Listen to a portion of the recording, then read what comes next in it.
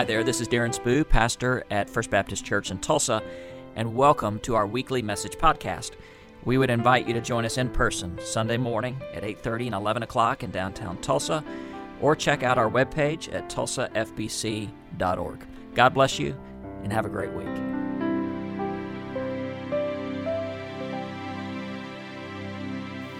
When John and Charles Wesley began meeting in small groups, and this Wesleyan movement would give birth to the Methodist Church that would come out of the Anglican tradition. When they started meeting in these small groups, there was one question a person was asked every week, and it was the question, how is it with your soul? Now, I don't know, in 25 years of being a minister and 40 years of being a Christian, I don't know that anybody has ever asked that question. How is it with your soul? I think we do a really good job talking to one another about our physical health. You know, our church is always focused on the hospital list and how people's physical health is doing or not doing. I think we're good about talking about relationship issues. You know, how's your mom doing, or how's your friendships? You know, do you have plenty of relationships around you? We do a really good job talking about health in those areas, but I don't know that we spend too much time or enough time asking, how is it with your soul? The center of who you are, who you really are, the core of your identity. And so, let me ask that question this morning. How is it with your soul? You know, the U.S. Navy every year will spend $50 million scraping barnacles and algae off the bottom hulls of their ship. Why? And by the way, the word for that, learned a new word, it's biofoul. I could have a lot of fun with that word. This biofoul that cakes up on the bottom, if they don't address it, then ultimately the Navy will be slow, it'll be disabled, and pretty soon it will be crippled. Listen, there's a lot of things that cake up on our soul, and unless we give it constant and consistent attention, pretty soon we will be crippled. We will be incapacitated. So, how is it with your soul? The one emotion that Jesus talked about most, in fact, his longest monologue of every human emotion was not about happiness, it was not about anger. His longest monologue was on anxiety. We're starting a new teaching series starting May 15th. Here's a card. We hand them out on Sunday morning. You'll see information online. Invite other people to be a part of this. We're going to look at how it is with our soul, because many of us have allowed anxiety to cake up and to take over. Listen, I read a stat this last week that psychologists are recommending anxiety screening for kids as young as 8. But not only is it 8-year-olds, it's also 18-year-olds who have grown up afraid of everything. And not only is it 18-year-olds, it's 80-year-olds that I used to be bold, but now anxiety has begun to creep in and take over my life. How is it with your soul? So we're going to look at 7 people who got so stressed out, so anxiety-ridden, that they asked God to take their lives. Now what's amazing is, and I'm not going to tell you these 7 names now, we'll talk about that as we go through this teaching series beginning May 15th, but these are names you're going to recognize. These are not minor characters in the Bible. Every name, if you've read your Bible, you'll know, and you'll say, well, I thought these were spiritual giants. Well, they are. But it didn't cause them from having some big problems with their soul, and because they overcame, that's why they're spiritual giants. Not because they didn't have any problems, but because they passed through their problems to the other side. How is it with your soul? So between now and May 15th, we're just going to have a little bit of fun. Not that we aren't going to have fun after May 15th, but we're going to take just a couple of weeks, and a few of the teachers on our staff are going to talk about their favorite Bible verse, okay? And I'd like to hear from you. If you ever want to drop me an email, just here's my favorite Bible verse and here's why, because it will give some insight to you. My all-time favorite Bible verse is Psalm 31, 14 and 15. I trust you, O Lord. I say you are my God. My times are in your hands. Every now and then I'll have a daily favorite Bible verse. I was reading a few weeks ago in Revelation. Revelation 14:4 says, they followed the Lamb wherever he went. And that became my prayer for that day. Jesus, I want to follow you wherever you're going. That's where I'm going. But for this season, for the last several months, my favorite verse has been a verse from Isaiah 42:16. And again, it's God speaking to his people, and it says this: I will lead the blind by ways they have not known. Along unfamiliar paths I will guide them. I will turn the darkness into light before them. I will make the rough places smooth. These are the things I will do, and I will not forsake them. Isaiah 42, verse 16. Now here's something very important, especially as we read the Older Testament, and we run across a verse like this. We need to make sure that we don't take it out of context, that we don't read our needs into this and to miss its original meaning. Some of you might remember, or you've heard, 1963, Peter, Paul, and Mary came out with a #1 hit, Puff the Magic Dragon. And it was quickly identified as a children's song that was actually talking about the drug culture in the United States, that Puff was about smoking marijuana. It talks about Puff the Magic Dragon frolicking in the autumn mist. Well, that would be marijuana smoke, In fact, Newsweek even did a story on how this seemingly innocent song talks about drug culture.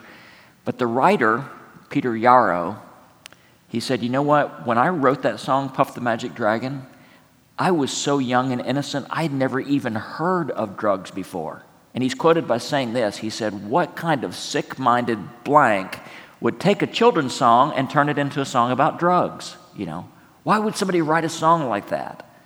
And so the whole idea that song is about the drug culture is completely made up. You see what we've done? And it's not the only time we've done that, but it's a pronounced example that we take what's happening in our world and we read something into a song or a writing or a truth that wasn't there to begin with after all. We inflict our meaning onto something to make it mean something totally different than what it was originally intended to do, if we're not careful. Now, it's not a big deal if you do that with a song, Puff the Magic Dragon, but it's a very big deal if you do that with the Bible. We have to be careful about reading our agenda back onto what the writers were saying. Let me give you 2 examples. Jeremiah 29:11. I know the plans I have for you, declares the Lord, plans to prosper you and not to harm you, plans to give you hope and a future. Boy, we love that, especially in the prosperity of our Western world. But if you read the whole context, God says, that's going to happen, but first, you're going to face 70 years of exile. So this is not about your personal prosperity. This is about the prosperity of the nation, that you might not see it, but I'm going to take care of you, and I'm going to take care of the people, and I'm going to accomplish my plans, even while in the short term, it's really hard. Here's another example. Philippians 4:13, I can do all things through Christ who gives me strength. We often see that, especially around athletics. I can do everything, I can be a success. That's not what that verse is about. It's about contentment. Paul says, I know what it's like to be incredibly successful. I know what it's like to be unsuccessful. I know what it is to abase and abound. But I can do everything through Christ who gives me strength. I can be content no matter what. It's about contentment, not about success. So we have to be careful when we come across a verse like this.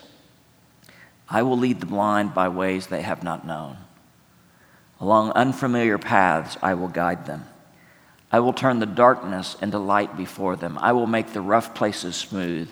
This is what I will do, and I will not forsake them. We need to be very careful not to take this one verse out of context. So here it is. Isaiah writes this at a time when the world was changing.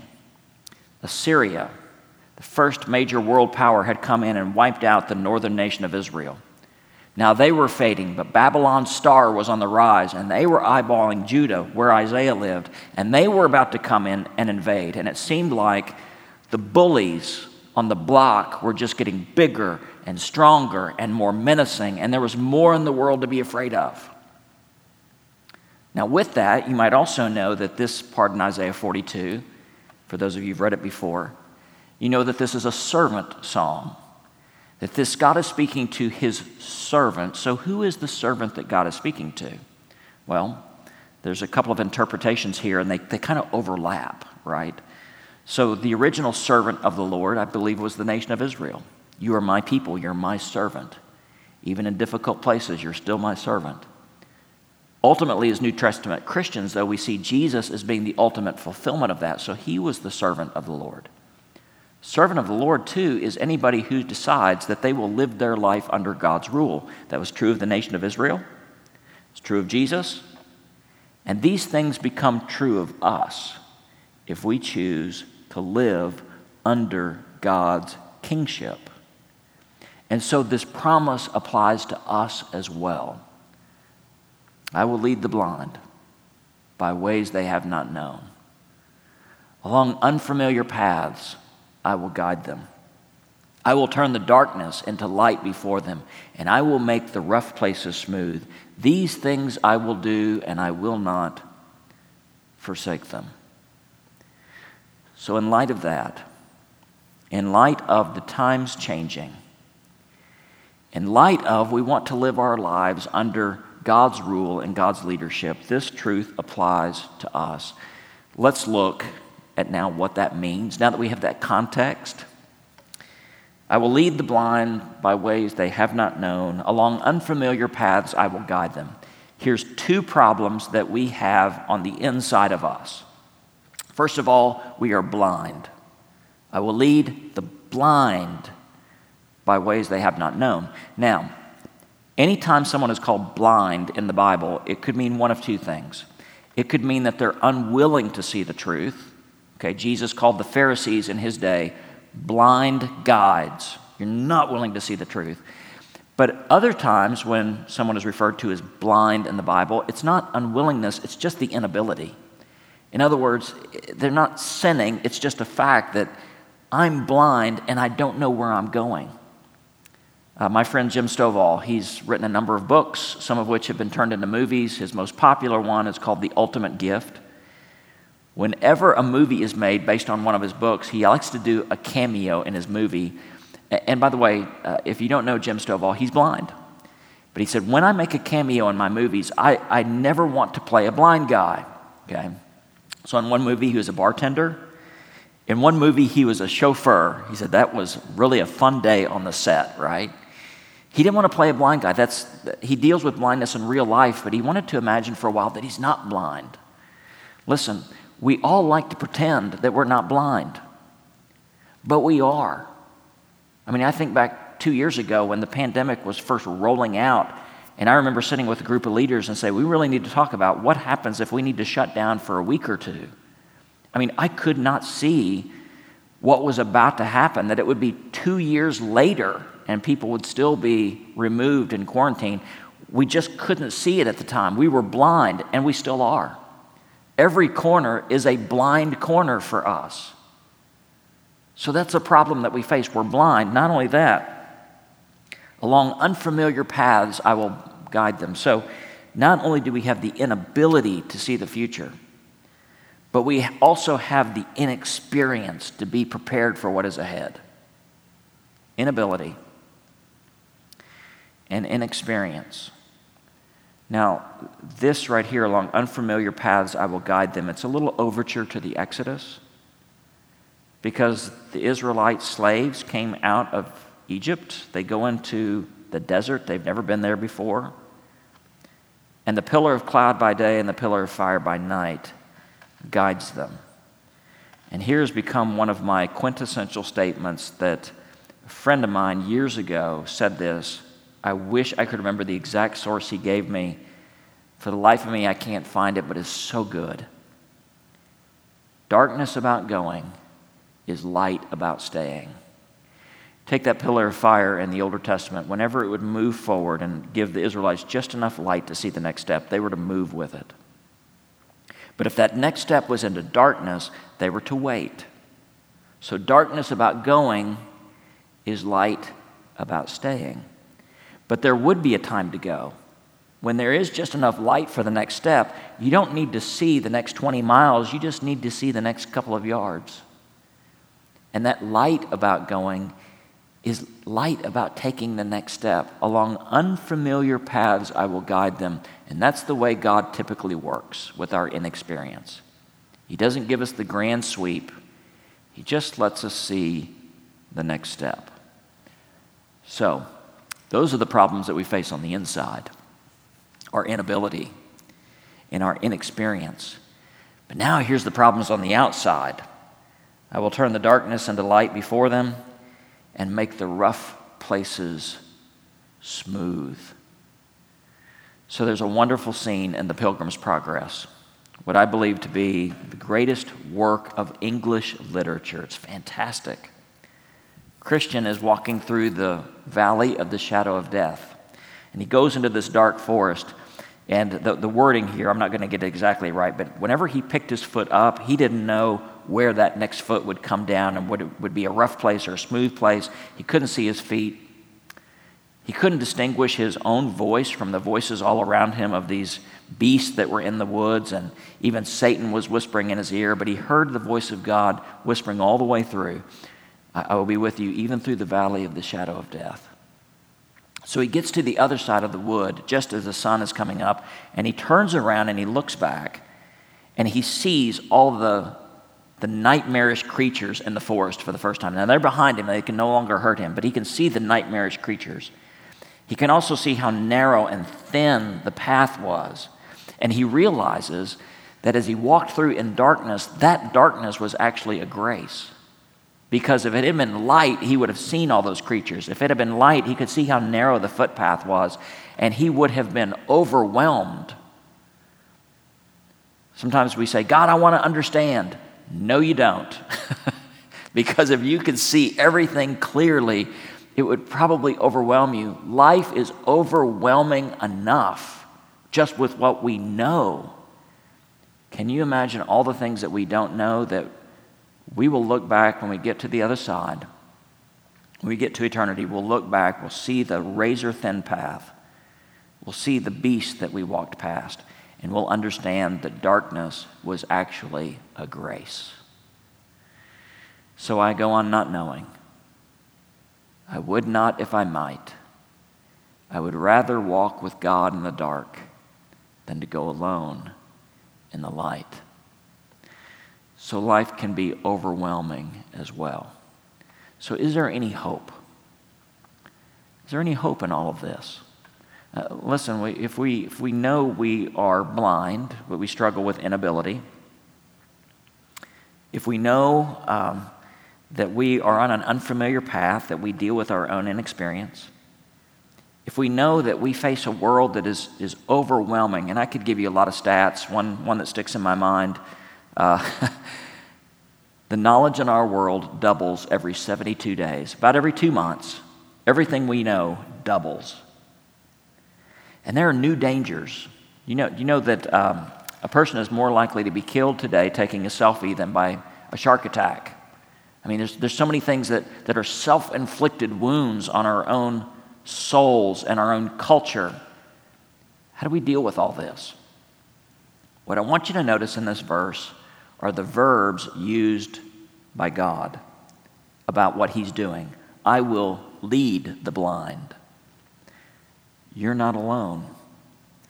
Along unfamiliar paths, I will guide. You may feel lost, but you're not lost as long as God knows where he's taking you.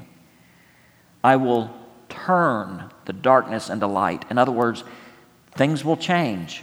They won't always be this bad. They won't always be this challenging. Things will get better as we walk with God. And I will make the rough places smooth. That God actually prepares the path in front of us. And I will not forsake you. The goodness of God to lead, to guide, to turn, to make, and he will never forsake. So in college, one of the jobs I did, I was janitor at the Little Baptist Student Union building on our campus. And over the course of a Christmas break, the floors really needed to be re-waxed. And so the director asked me, say, hey, if you'd like to earn a little extra money, it won't be pleasant, but you can strip the wax off all these floors, and you can learn how to apply a new layer of wax to these floors, and they'll be brand spanking new when all the students come back in January. Needed money? I said yes. So I was successful in stripping all the wax off, and then I went to the store to buy new wax, bought a big old 5-gallon tub of wax, came back and started applying it to the floors. But every time I applied it, by the time it dried or cured, it was all wavy. And so I read up on how to, apply wax, and I tried another area, and it was all wavy, and I kept thinking it would get better. It just got worse, and I couldn't figure out what I was doing wrong.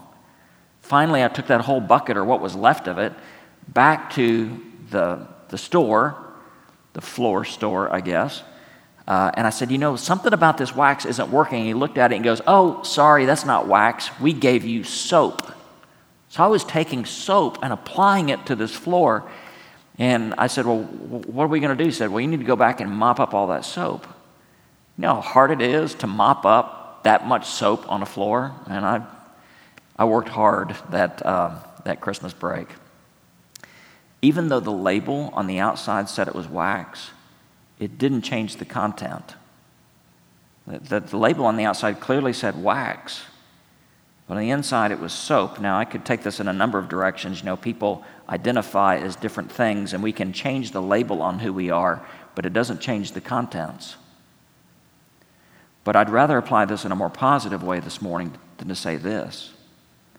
Whatever you're labeled as on the outside, maybe you feel blind. Maybe you feel inexperienced. Maybe you feel overwhelmed. It doesn't change the contents that are on the inside. You are a child of God. You, if you choose to be, are a servant of the Lord. And that means you'll never be lost, you'll never be alone, and God will never turn his back on you. Don't we need this in uncertain days? So I'd encourage you to take this scripture, put it in your heart. In the days you feel unable, inexperienced, overwhelmed, draw on this truth. I will lead the blind by ways they have not known. Along unfamiliar paths I will guide them. I will turn the darkness into light before them, and I will make the rough places smooth. These are the things that I will do, and I will not forsake you. Now may the Lord bless you and keep you. May the Lord make his face to shine upon you, and may God grant you peace now and forever. Amen. Thanks so much for listening to our weekly message podcast. At the end of each worship service on Sunday morning, I offer a simple blessing, and I offer that blessing to you today. May the Lord bless you and keep you. May the Lord make his face shine upon you, and may God grant you peace, both now and forever. Amen.